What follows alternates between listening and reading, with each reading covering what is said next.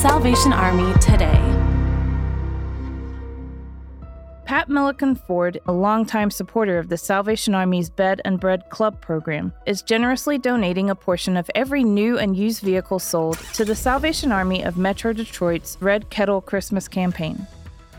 The auto dealership is also collecting donations via a virtual Red Kettle, encouraging employees, customers, and community members to join in on the giving efforts and donate what they can.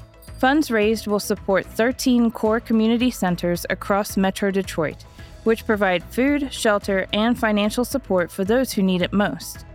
To learn more about the Salvation Army's Red Kettle Christmas campaign, visit salvationarmyusa.org.